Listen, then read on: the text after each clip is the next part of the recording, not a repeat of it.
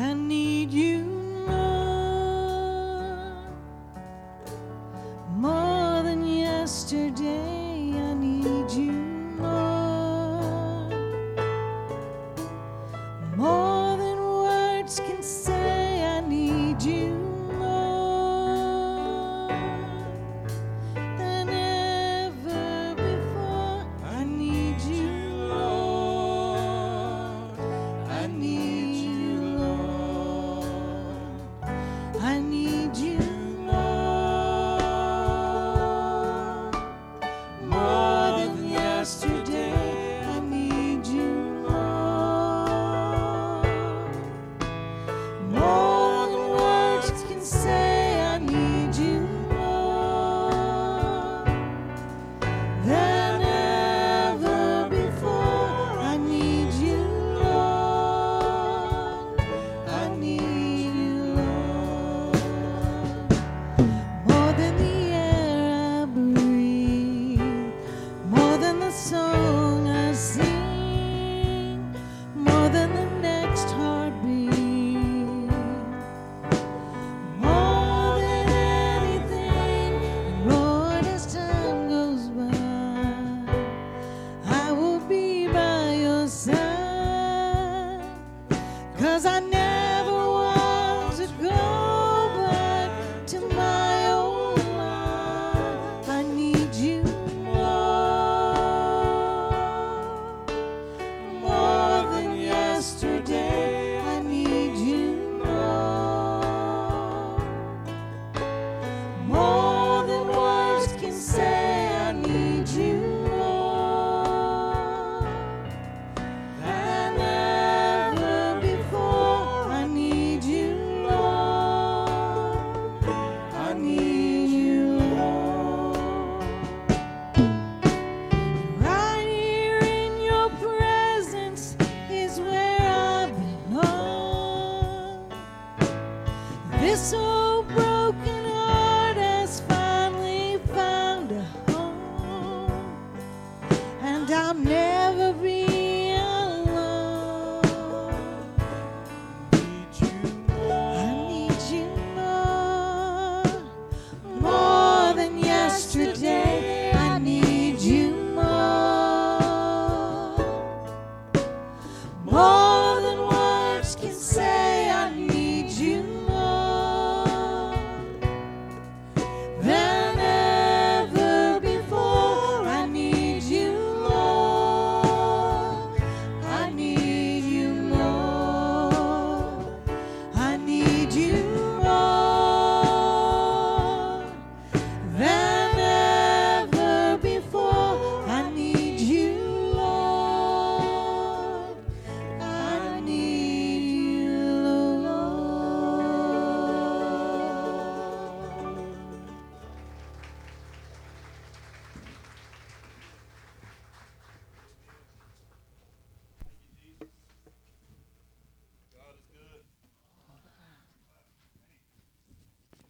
Amen. If you got a Bible this morning, if you open it up to Mark chapter 12. I said something to you a while ago about passion. How many had a good Valentine's Day with their loved one? How many remember that? How many had raise your hand if you had a good Valentine's Day with your loved one? Last night I didn't get to marry anything, and she had fell asleep when we came back from our motorcycle ride, so I jumped in the car and ran down to the store to get her something for Valentine's Day, and I didn't carry my phone. I guess they thought I just ran away from home. She sent kids looking for me and everything else. They was all running around town trying to find Daddy. Daddy was over there getting some roses and some cupcakes. My wife likes cupcakes. I had to make sure I got her those cupcakes because I know that she likes those, and I love her, and we had a good Valentine's yesterday. I'm passionate about my love for my wife. You ought to be passionate about your love for your wife and your children and your family. You ought to say no devil in hell is going to take them. That's the kind of passion you ought to have for your family, for your wife, for your children. Passion. There's some people you can't tell if they're passionate about a doggone thing. There is. There's people out there you can't tell if they passionate about anything. They sit there with their hands folded, their arms closed, their mouth shut. I'm not built that way. You are built to be passionate. You are built to be passionate. Every one of us are built to be passionate. God created us to have passion, that emotion that drives us, that makes us get up in the morning, go out to work. You need to find what you're passionate about and get to it. Time is short. Time is short, and people lay down and they die, and nobody knows anything about them. Not this guy. I want people to know when I'm dead, I love my family, I love my Lord, I love my church, I love my God with all my heart. I'm passionate about it too. If you don't believe I'm passionate about my Lord and Savior, just call my phone. I won't answer. I got probably one of the craziest voicemails you've ever heard in your life. This is Pastor Mark. Good to see you. How you doing? God loves you and what you want. Come see me Sunday morning at 10 o'clock. Oh, man, I'm excited about Jesus. I'm excited about you. People call me sometimes. They say, don't pick up. I just want to hear your voicemail. Because I'm passionate. You ought to be passionate about something. The creative force behind every great piece of art, every great piece of music, every great writing is passion. Nothing great is ever accomplished in life without passion. Passion makes the impossible possible. Mike, can you turn me up just a little bit because I don't think they can hear me this morning. I said passion makes the impossible possible. Passion gives you a reason to get up in the morning and get going. Listen to me, all you late sleepers. God did not call us to sleep till noon. God said, get up, do something with yourself. Get up, do something for me. Get up, be passionate. Passionate. God gave us homes. They're supposed to be clean. Get up, clean your house. God gave us children. We're supposed to get out of bed, make sure they get off to school, make sure they got food, make sure they got what they need. You shouldn't lay down and let somebody else do that for you. You know, when I was in school, my mom and dad never got out of bed to see if we made it to the bus. We never got lunch money. They didn't care if we even come off the bus. I make sure my kids are taken care of. And my wife makes sure my kids are taken care of. Without passion, can I say this to you? Without passion, life becomes boring. It becomes boring. You can be married for 25 years and still have no passion in your marriage. You can be married for 50 years and lose your passion. Or you can be married for 50 years and be the most loving, passionate couple I've ever seen in my life. One day a man walks up to Jesus and says, Lord, what's the most important thing in the Bible? And you know what the Lord said? It's found right here in Mark 12, verse 29. What's the most important thing, Lord? What's the most important thing, Lord? He says right here in Mark 12, verse 29, Jesus replies, the most important commandment is this, Hear, O Israel, the Lord our God is the one and only Lord, and you must love the Lord your God with all your heart, all your soul, and all your mind, and all your strength. Come on, somebody. Don't keep reading. That's where you need to stop. You can't love the second part of that script until you love the Lord with all your heart, all your mind, all your soul. What God is saying, church family, is this. Put some strength in it. Put some muscle in your love. Put some muscle, some strength. Show me, God says, that you love me. I love that. It says, the Lord God is the only Lord, and you must love the Lord with all your heart, all your soul, all your mind, and all your strength. Nothing matters more than that. God is saying, I want you to put some muscle in it. I want you to put some energy behind it. Put some emotion in your relationship with me. Don't you be a wimp about your relationship with me. Touch somebody and say, don't you be a wimp. If somebody's talking and disturbing you, say, don't talk, don't disturb me, because I'm not going to be a wimp when I leave up out this place this morning. Don't be a wimp about your service. God says, put some heart in it. Put some emotion. Put some backbone in it. God is saying, I want you to put some muscle in it, some energy, some emotion. Don't be a wimp about your relationship with me. I want you to love me passionately. Here's the amazing thing. In America, we can love anything else passionately, and it's okay. In America, we can love our Houston Texans passionately, and that's okay. We can love our Dallas Cowboys passionately. That's okay. We can love our favorite television show, Big Brother, passionately. We can love all the great music passionately. But when it comes to our Lord and Savior Jesus Christ, they don't want you to love him passionately. If you start loving the Lord passionately, they'll think you're a Fruit Loop. They'll think you belong to some cult. When they were talking about that the other day, about love and the hippie movement and the peace, love, and joy, when they were talking about that, I remember the first time this lady was coming to my church. She was here every time the doors open. She lives right over there off Houston Road. Her husband said, "That is no church, that's a cult. Call me what you want to. I'm just passionate about the Lord." Call me what you want to, but I'm just passionate about my Lord and Savior, Jesus Christ. Here's an amazing thing in America. You can be passionate about anything. You can be passionate about anything, but God, don't be passionate about God. In our culture, it's okay to be passionate about anything but religion. Anything. You can go to a rock concert, you can stand up, you can throw your hands in the air, waving like you just don't care, and nobody thinks you're a fool. But if you go to church and you raise your hand, there are people that think, "Oh, he's fake, he's phony, he's pretending." No, listen to me. I read one time, I heard one time, if you realize what my God done for me, you'll know why I raise my hand in honor of what he's done for me. Passionate about your relationship with the Lord. Not worried about what anybody else says, what anybody else thinks. It don't matter. Where's your love for God? Where's your love for the same God who died on the cross for you? Who bled, who died, who suffered for my sins and your sins? God is calling you and I to be passionate, to be on fire for him, to love him. I can go to a rock concert. I can go to a political rally. I can go to a baseball game. I can shout my head off. I can get excited, but I better not get excited about my Jesus. But the Bible says in Romans 12:1, never be lacking zeal, but keep your spiritual flavor. Keep your fire going for your entire life. So we're looking at things that can kill our passion. How many people know that there are things out there that can kill your passion? That can destroy your passion, that cause you. There's a lot of stuff out there. Why are there any empty seats out here? Because something's killed people's passion. Why don't people go to church and stay faithful with God? Because they put other things before God, and it steals their passion. The Bible says there's no greater commandment, say this with me, than to love your God with all your heart, mind, body, and soul.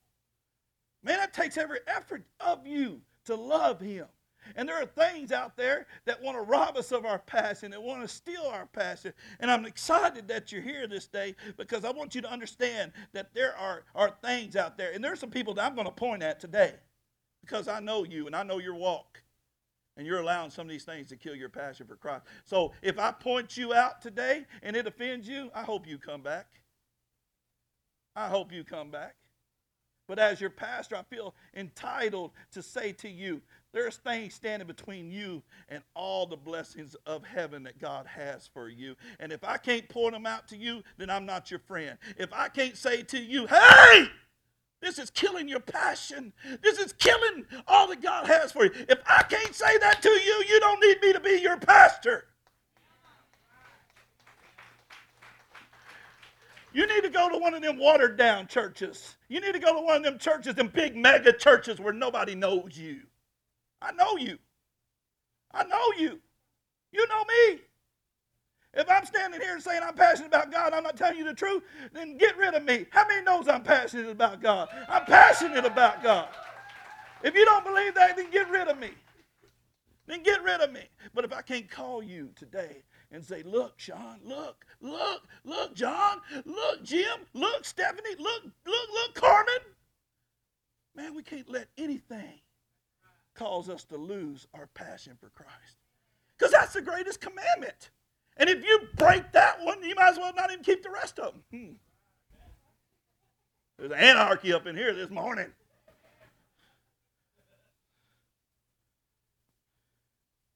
Here's some passion killers I want to talk to you. An unbalanced schedule. How many people know it's right to get a schedule with your life? Some of you have an unbalanced schedule. What are you talking about, Bad and Bark? That means either you're overworked or you're underworked. You're going to lose your passion for your life and lose your passion for God if you're overworked. Let me say this to some of you who are working all the time, all the time, all the time, all the time, all the time, all the time, all the time. You got to stop because you're going to lose your passion for the Lord. You got to say, man, I can't come to work. I got to get out of here at 5 o'clock because church on Wednesday starts at 7. Well, we're not finished with this project. I'll finish it in the morning. But right now, I got to put my Lord and Savior first. God wants us to work. He wants us to work hard. He wants us to work diligently. And there are those times we can't make church because of work. God understands. But there are some of you that are doing it to yourself. And you know who you are. I'm not going to point you out. Like I said, maybe I will. I don't know. But you know who you are. You're so busy climbing this ladder of success. But what makes you successful in the eyes of God is keeping Him first and your passion for Him first. What makes you successful in the eyes of your family is keeping Him first and that passion alive. Listen to me. You're going to lose so much respect climbing that ladder unless you get balance. Balance. And then on the other hand, some people work so hard and there's others that never work. They never work. They've learned to beg. They've learned to beg. They've learned to beg. They've learned to beg. There's no balance in begging. Can I say that to you today? There's no balance in begging. You're laying there. You're doing nothing with your life. And you can't find passion for God because you haven't found passion for your purpose. Is this English? This is easy to understand but hard to swallow. If you got to get up, I want to say this to you. Even if you don't feel good, you still got to get up. Come on, somebody. You got to work. You got to find a purpose. You say, Brother Mario, I'm not capable of doing much. You're capable of doing something. Because if you're underworked, watch this. Come on, somebody, watch. Anybody ever see somebody out of a job? Idle mind is a dangerous place. Not working is a dangerous place. Spending all your time on the internet. Spending all your time looking at this. Spending all your time. Look at me. Come on, somebody. This is dangerous.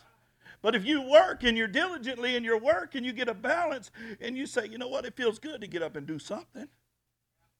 And you'll start to find your passion for God. So an unbalanced schedule, and I could go on for days. How come I don't feel close to God as I used to be? Because you're out of balance. And that can be a passion killer. Another thing that can be a passion killer is an unused talent. An unused talent will cause you to lose your passion for the Lord, your passion for God. 1 Peter 4:10 says, each of you has been blessed with one of God's many wonderful gifts to be used in the service of others. So use your gifts well. Touch somebody and say, use your gifts well. See that water, Mary? Use your gifts well. Notice God gives us certain talents and abilities. One thing I'm proud of, I thought you were baptizing me.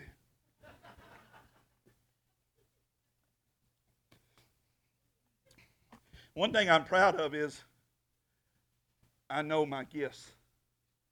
I know where they're weak and I know where they're strong. I'm serious. All of us are gifted in talent. The smart ones use their gifts well for the Lord. They, like Lynn said the other day, you know what, you got a gift and you're not using it and you're afraid you're going to step on somebody else's toes? No, go to that person and say, I can do that too.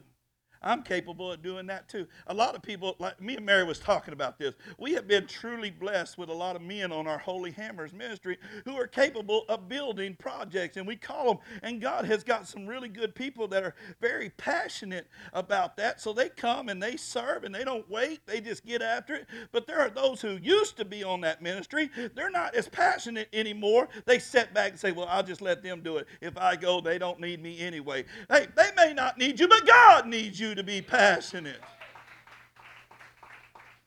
There's always a doorknob that needs to be fixed on God's house. There's always a light bulb that needs to be changed. Anybody can talk about changing the filters. Why don't one of you change the filters instead of talk about it? God is looking for you to become passionate with your gifts and talent. Thank God. Thank God I don't know how to play the piano, but Miss D does. It's not working for me. It don't work for me, so I don't try. I find somebody that can.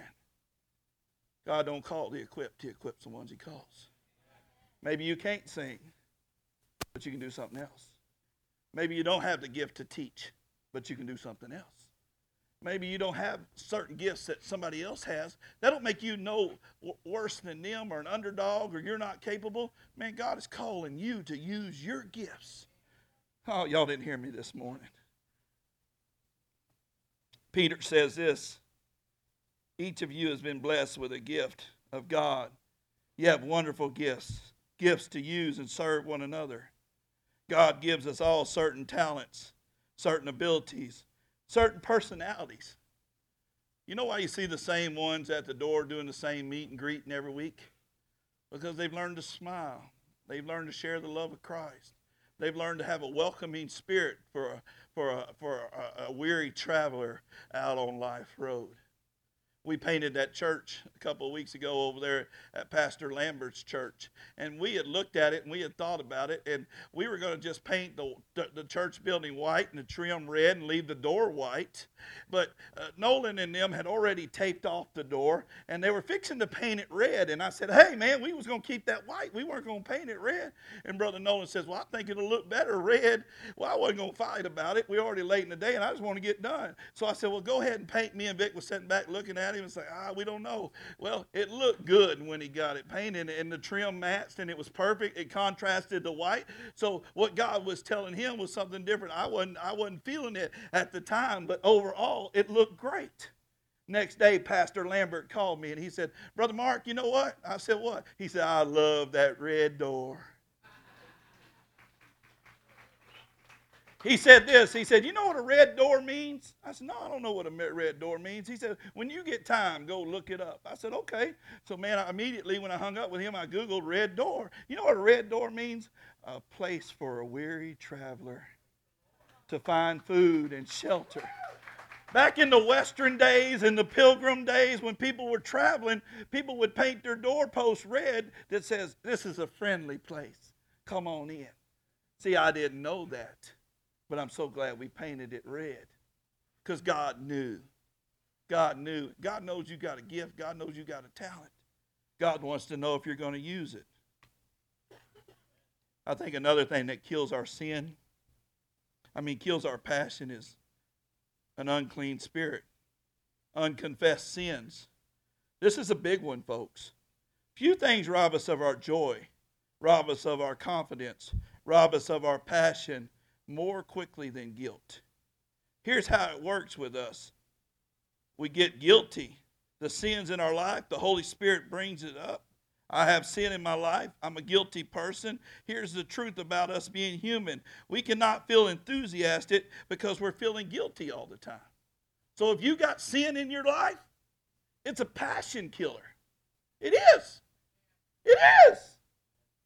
If you're sneaking out of church today and you're going to go get high, if you're sneaking out of church and you're going to go do something that you're not supposed to, it's a passion killer.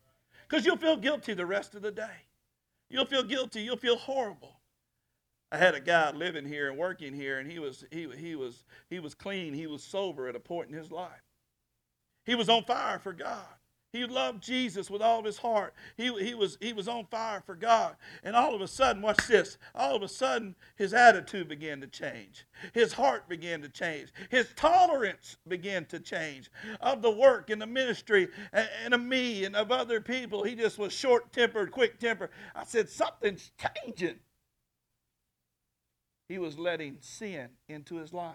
He was secretly taking alcohol and going over to his little trailer, and he was drinking and drinking and drinking. And man, he was a great cover-up artist, because I'm going to tell you something.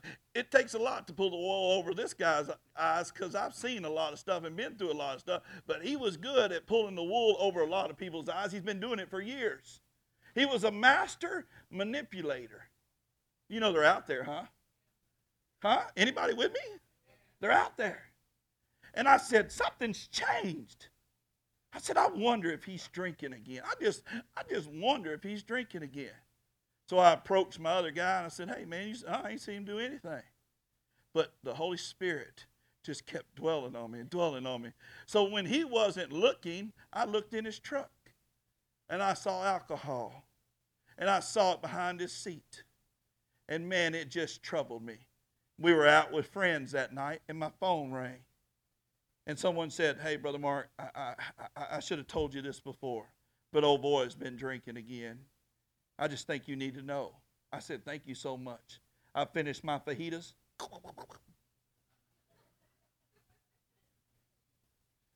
You ask my wife. I drove over here as fast as we could. Why? Because I wanted to confront him about his sin. Why? Because I'm in charge of God's property. And I wouldn't let anybody hurt you. I'd hate for somebody to be driving around drunk out here and run over one of these babies. I'd hate for one of these people to be drunk running around here and run into our church building, our sanctuary. I'd hate for something to happen. Come on, somebody. Anybody with me? That's not judging. An ignorant person thinks that's judging. No, the Bible says, by your fruits I'll know you. So I was come over to call him on his sin, and sure enough, he said, yeah, I did it. I'm going to do it. I'm not going to do it again. And you know what? I forgave him. 2 days later, he almost killed himself in a car wreck, drinking and driving. You know, it was the guilt because he hadn't confessed his sins. See, we all fall short on a day-to-day basis. That's why we got to get right with God on a day-to-day basis. We, like Brother Doug said, we might lose our testimony. We might lose our testimony, but we can get it back. You ain't got to be the same person you were 5 minutes ago. You can confess that sin so it don't kill your passion. I think another thing that kills people's passion faster than anything else is an unsupportive lifestyle. Say that with me. An unsupportive lifestyle. What are you saying, Brother Mark? You need support? You betcha. You need to be in church. You need to be around believers. You need to be around people that believe like you do. An unsupportive lifestyle will kill your passion. Ask anybody got out of church for a little bit. Life begins to beat you and tatter you and stomp on you and destroy you. And the only peace you get's when you go to church. But sometimes it happens so fast, so frequent, that you just say, I'm not even going to try anymore. And then the devil says, I got them. I got them. I got them. They hadn't been. Hi, Pastor Mark. They hadn't been. Hi. And I'll pray for you. I hadn't seen you in a Sunday. I'll call you. I'll check with you. I'll tell you I miss you, and I'll pray for you. And I'll pray for you. And I'll pray for you. But the only person that can get you to a place, to a supported lifestyle, a lifestyle of leader, is you. You got to get up and go to church. You got to get up and go to church. You got to get up and sing your songs and praise and read your Bible. I can't read your Bible for you. You'd be mad at me because I don't read very well. I can't sing your praise hymns because I don't sing that well. You got to do it for you. Well, you talk about passion killers. Those are some things that will, unclear purpose is another one that'll kill your passion. We got to find passion. Passion brings perfect. Passion is waking up in the morning, wherever you are, bouncing out of bed because you know there's something out there that you love to do, that you believe in, that God made just for you. You're good at it. Something that is bigger than you are, and you can't hardly wait to get at it again. It's something that you'd rather do than anything else in the world. You wouldn't give it up for all the money in the world because it means more to you than money. Passion. God says he wants his people to love him passionately. Do you love God passionately? That's my question for you this morning. You've heard about some passion killers, but I'm going to ask you. Now, I don't want you to fall asleep on this because I still got 20 minutes of preaching left. So get up in your spirit right now. Touch 3 people and say, wake up, homie.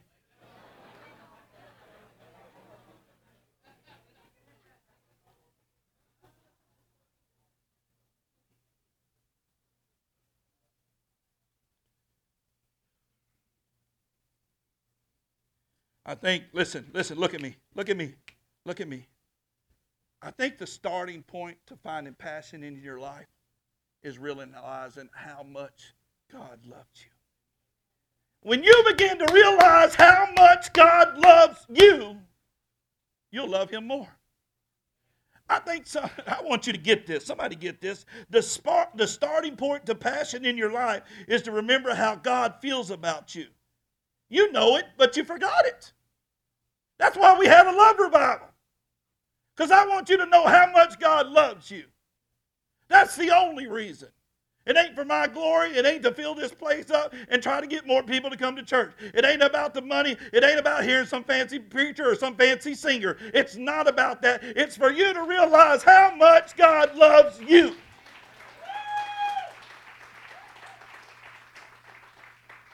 How much God loves you. You. Would you believe that with me today, that God loves you? Or you're missing it this morning. Believe that with me.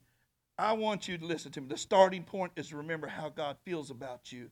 You know it, but you forgot it. Did you know that God is hopelessly in love with you? Hopelessly in love with you. I'm hopelessly in love with Him. God is hopelessly in love with us. God is hopelessly in love with us. That sounds good. The reason that you're not passionate about God is you've forgotten how passionate He is about you. Exodus 31:14 says this, you must worship only the Lord, for He is a God who is passionate about His relationship with you. Did you know that God is passionate about His relationship with you? Did you know that God is passionate about you, Miss Rachel? God is passionate about you. Jason, God is passionate about you. He is passionate about you, Rayford. You got that flat top going on this morning. I see you, cowboy. God is passionate about you. God looks down and goes, oh, there they are. That's my children. God looks down and says, there she goes. That's my girl. Who believes that God looks down and says, there they go? There goes Mike. I know sometimes God looks down and says, there's my son, Mark Grimes. And he shakes his head. There you go. There you go. With a smile on his face, there you go. God smiles every time He looks at you. Well, that's a warm feeling. God smiles every time He looks at His children. He's passionate about you. He loves you. How do I know that, Pastor Mark? Can I convince you just one second? Give me 5 minutes to convince you how passionate He is about you. He made you to love you. You were created as an object of His love. The more you understand how God is passionate about you, the more passionate you're going to be about God. When you forget how much God loves you, you start blowing Him off. And some of you have learned to blow Him off.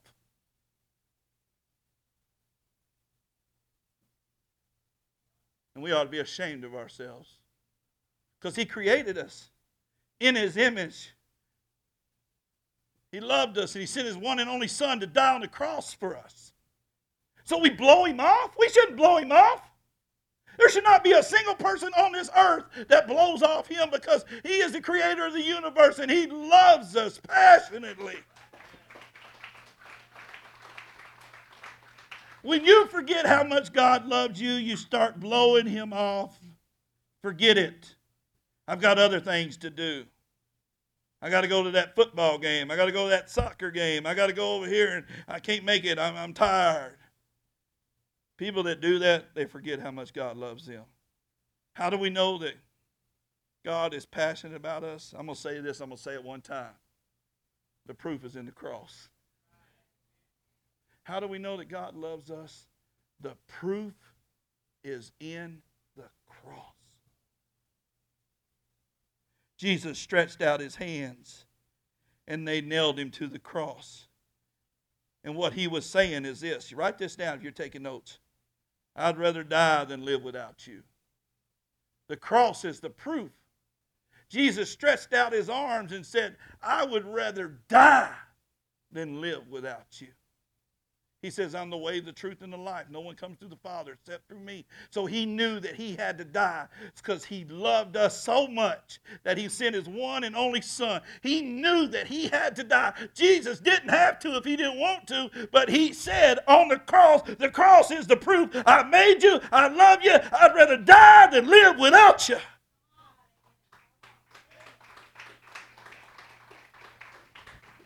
Watch Revelation. Watch Revelation. Watch Revelation. Watch Revelation. Watch. Watch. The proof is in his passion of the suffering on the cross. The passion that Christ, the love that Christ has for you and for me, and the passion is found in the suffering on the cross. It's found in his suffering. He suffered on that cross for me and for you because he loved us. Does anybody understand that this morning? That he suffered passionately. They whooped him. They beat him. They placed a crown of thorns on his head. Hey, let me say this to you this morning. Anybody got a bandana on them? Anybody got a bandana on them? Anybody? Let me see that red thing you got right there. Hey, boy, come here. Let me see that red thing. What is right there? Let me see it. Yeah, bring it here. I don't care who it belongs to. Come on. Can I have it? Thank you. Might as well have you too. Come here. Come on up here with me.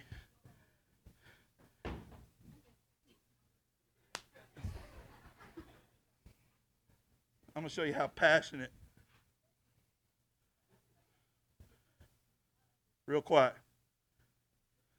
Can you see anything? I'm standing right here. Just imagine, stand right there. Don't move. Can you see anything? Don't touch it. Put your hands down.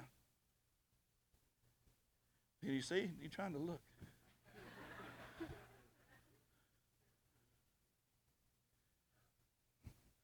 In the suffering, when they came in and they took our Lord and Savior Jesus Christ, and when Judas kissed him on the cheek and the guards grabbed him and they took him away, and he went through 6 trials that night. He didn't have any sleep, He stayed awake all night while they persecuted him, while they lied about him, while they brought up all these crump charges on him. And finally, he didn't say nothing. Oh, I love my Lord and Savior. He knew what he had to go through, and when they whisked him away, they blindfolded him.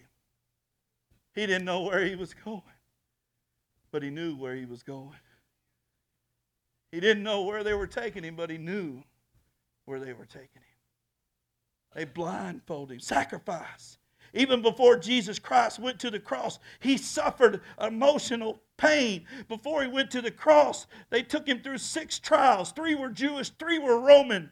They kept him up all night, which meant he did 6 trials through the night, didn't have any sleep. Then the Bible says that they gave him over to the Roman soldiers to make fun of him. So the Roman soldiers blindfolded Jesus, and they began to beat him.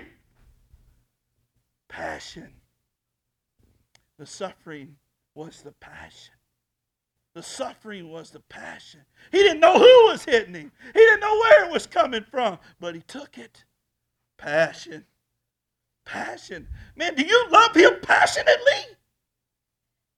He was blindfolded, and they were beating him all over his body. He went an entire night without sleep. So the Roman soldiers blindfolded Jesus, and they began to beat him and beat him and beat him and beat him. They used him as a punching bag. Because he said, I'd rather die than live without you. Because he loves you. They'd take sticks and they'd hit him in the head with a stick. And as he was blindfolded, they say, who hit me, Jesus? Who hit me, Jesus? Who hit me, Jesus? Who hit me? They were mocking him. They were mocking him. And then, boy, I'm going to tell you, then in there, Jesus, could you have given the name? If you're really who you say you is, stop this. Then it said that the soldiers just decided to mock him and ridicule him. And then they made a crown of thorns. And they took that crown of thorns and they placed it on his head. And I'm going to tell you this. Let me tell you passion. Let me say this. They didn't lightly put it on his head. They placed it on his head. And you don't love him passionately? You don't love him enough to bow your head when you eat and give thanks for God for the food that's before you?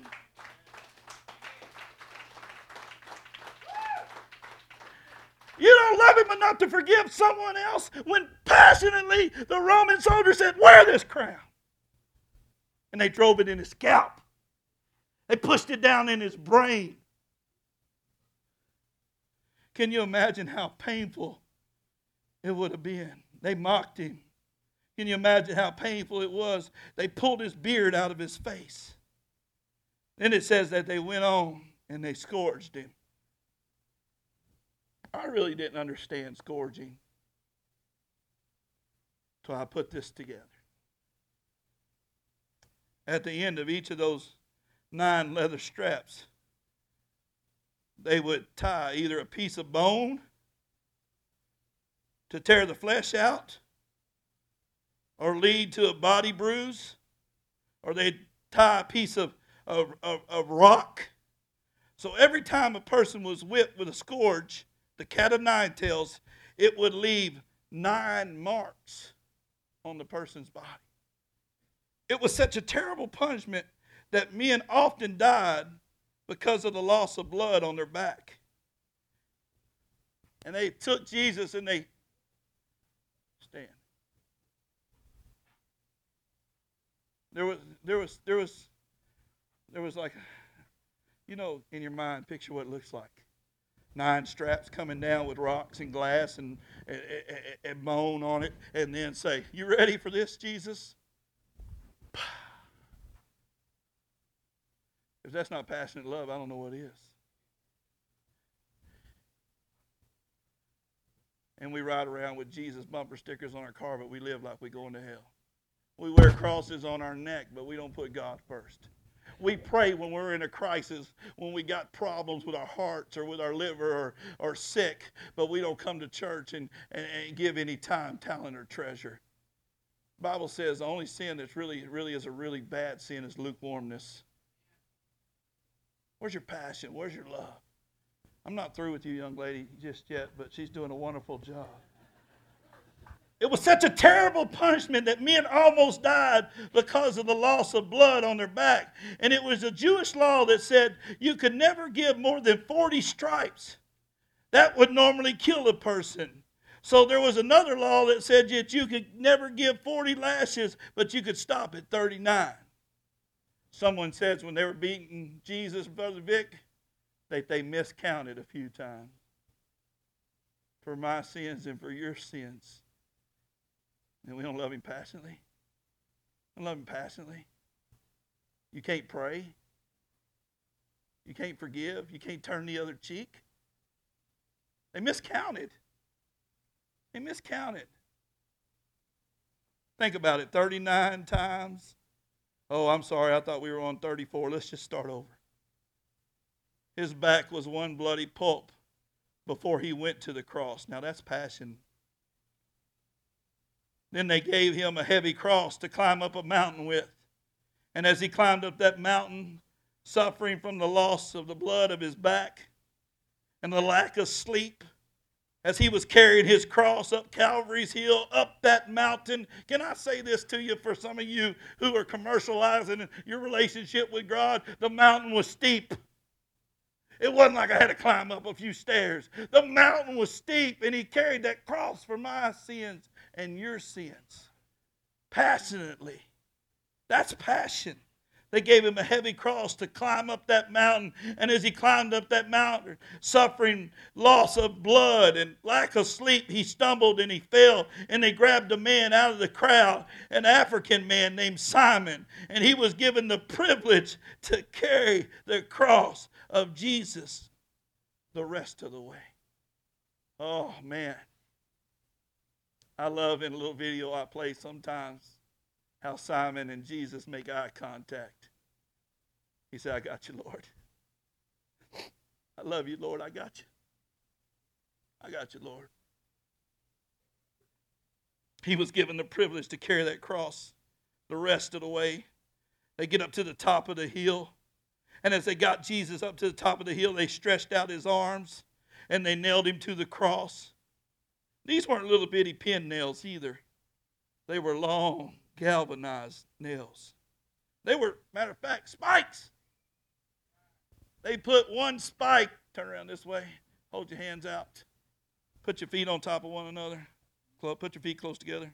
There you go. A little more closer. There you go, a little pigeon-toed there, girl.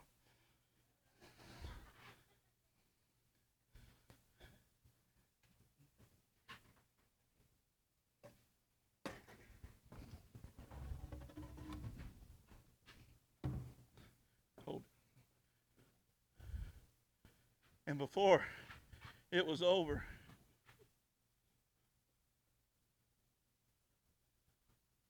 for your kids and my kids, for your grandkids and my kids, my grandkids one day, a long time from now.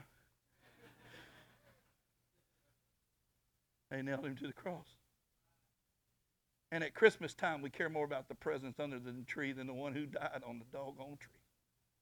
Jesus died on this tree for my sins and for your sins. And we're worried about what we're going to get all the time. Why don't we think about what he gave? Hold your hands just like that. Don't move. This could have been us. This could have been us. It should have been us. And by his grace and by his mercy and by his love and by his passion for us, it ain't us. He took it for us.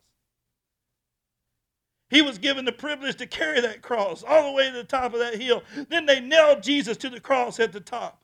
They would take that cross and they would lift it up and they would set it in a hole in the ground. And of course it would tear against the skin where your arms and your feet were nailed. And if you were held in that position, eventually the muscles around your chest would begin to cave in and your entire body would become paralyzed.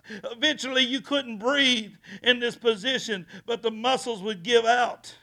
Can I say this to you? They wanted it, Holly, listen, they wanted it to be so painful is why they nailed the feet. Maybe you didn't know that this morning. They nailed one hand, and in the beginning, they would just nail them up there and let them dangle, and then they would collapse, their body would collapse, and they would choke because they couldn't get no air. And then these mean Roman soldiers said, that's not no pain. Let's go ahead and nail their feet, so when they hang like this and they're suffocating, at least they can raise up for a minute, get some relief, and hold on until the bottom of their feet hurt so bad that they had to release it again. That's passion. The Bible says at any time the Lord could have called legions of angels to take him off that cross. But he said, I love you, CJ. I love you, Heather. I love you, man, from Arkansas. I love you so much. So passionately. I can't imagine my life without you. I can't imagine my life without you. I love you so passionately. They'd stand him up. They nailed his feet. When Jesus couldn't breathe anymore, he was about to suffocate. He'd raise up on that nails that were going through his feet, and he'd get a couple of breaths, and then his feet would hurt so bad. And eventually, Jesus, hanging there on the cross, says, I love you this much. And the soldiers, when Jesus took his last breath, they took a spear and they jabbed it in his side. You know what the worst sin is for a Christian? The worst. The worst. Say the worst. The worst sin for... Do you know what it is, Danny? You're teaching for me now. You need to know this. The worst sin for a Christian, it's not adultery. It's not murder. It's not some sort of sexual perversions. Those are all big sins. But God tells us in Revelations 3, he says, the worst sin a person could ever commit is lukewarmness. Lukewarmness. The worst sin, Brother Todd, that any person on this earth could commit is lukewarmness. God says, how dare you? How dare you be lukewarm? Where's your passion? How dare you be lukewarm, God says. I loved you this much. I loved you this much. Stay up there. I'm not done with you. Put your arms back up. Shh. And when he was on the cross and when he was dying on the cross, he looked around and said, Father, forgive them, for they know not what they do. So if you've been lukewarm, everyone, I'm pointing at you. If you have been lukewarm, you know who you are. You put other things before God.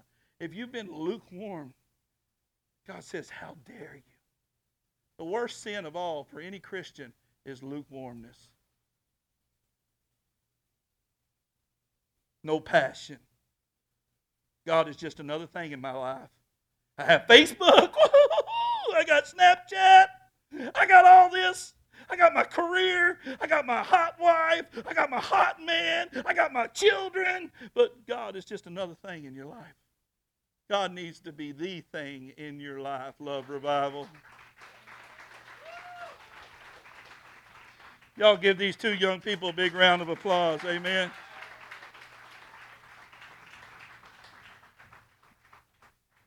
Touch three people and say, God needs to be the big thing in your life.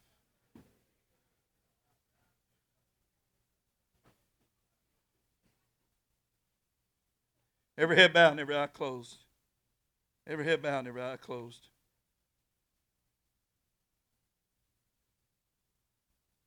God says, how dare you?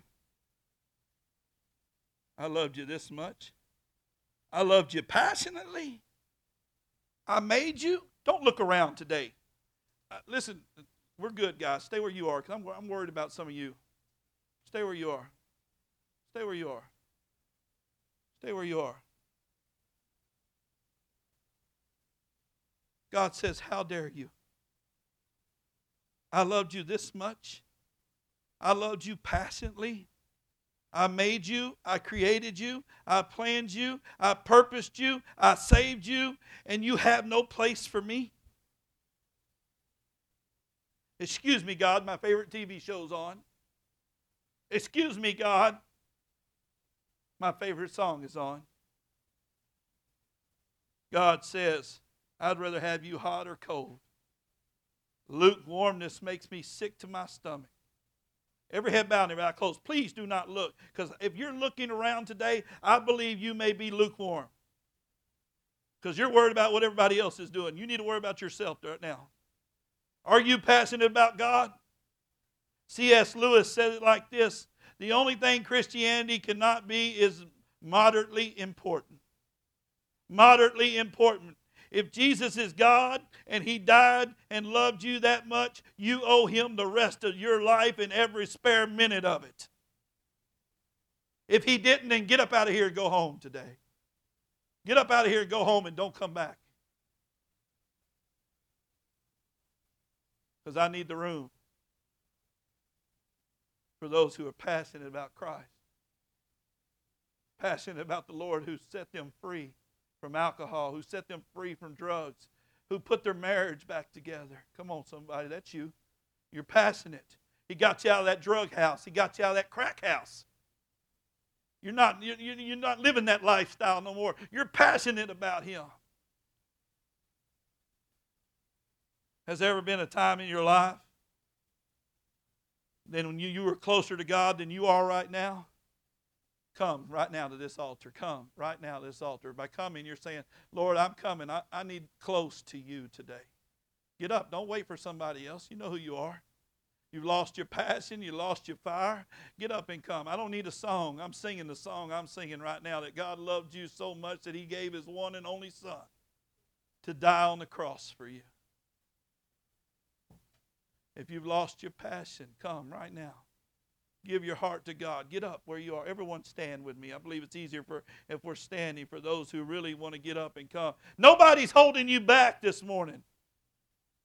The truth is, you're not as close to God as you used to be, and you've chose it. Come right now and say, Lord, I'm choosing you over everything else in my life.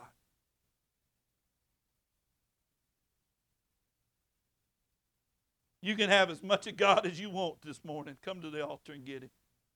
Come to the altar right now. By coming, you're saying, Lord, I don't want to be lukewarm anymore. I don't want to be lukewarm anymore. You can be as passionate about God as you want.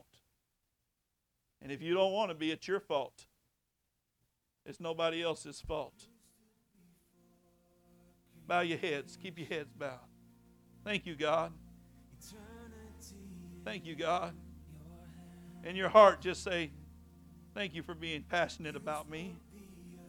When I was distracted by other things, let's get this revival moment going. Every head bowed and every eye closed. Say, thank you, God, for loving me when I was passionate about other things. I'm coming to the altar today, Lord, letting you know I'm not going to do that anymore. I was distracted by many things, but Jesus, thank you so much for enduring all that you suffered for me so that I could be forgiven. I've never been loved by anybody as much as you love me, Lord. If you're here today and you feel the love of Christ and you want to come forward and say, Lord, I'm coming, I feel your love this morning, come down to this altar right now.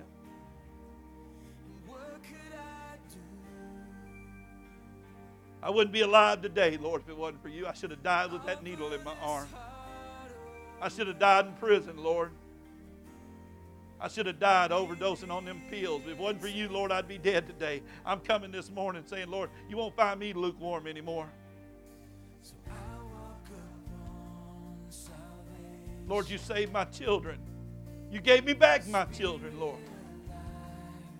I'm coming this morning. Just say thank you, Lord. You won't find me lukewarm. You won't find me lukewarm. Somebody say amen. You won't find me lukewarm. Coming forward today, you're saying, Lord, I know you have the plans for me. Plans to prosper me.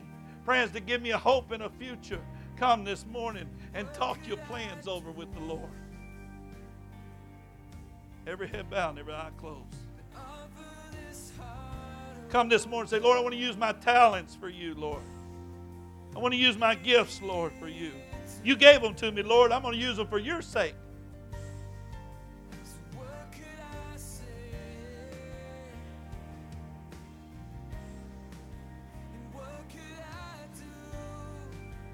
Right there where you are, say, Lord, grow me in every way. Grow me in every way, Lord. Grow me in every way, Lord. Through worship, through fellowship with other believers, Lord. Use my talents for you. Lord, help me to share the good news with everyone I come across. Help me to be passionate about you, Lord.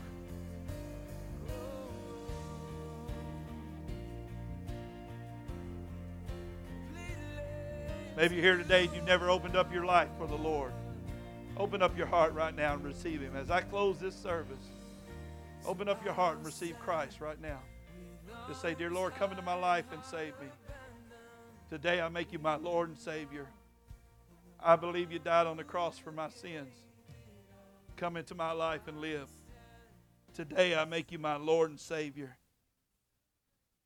I'm going to live for you from this day forward. In Jesus' name, amen. Somebody give God a praise, amen. Bless you that came.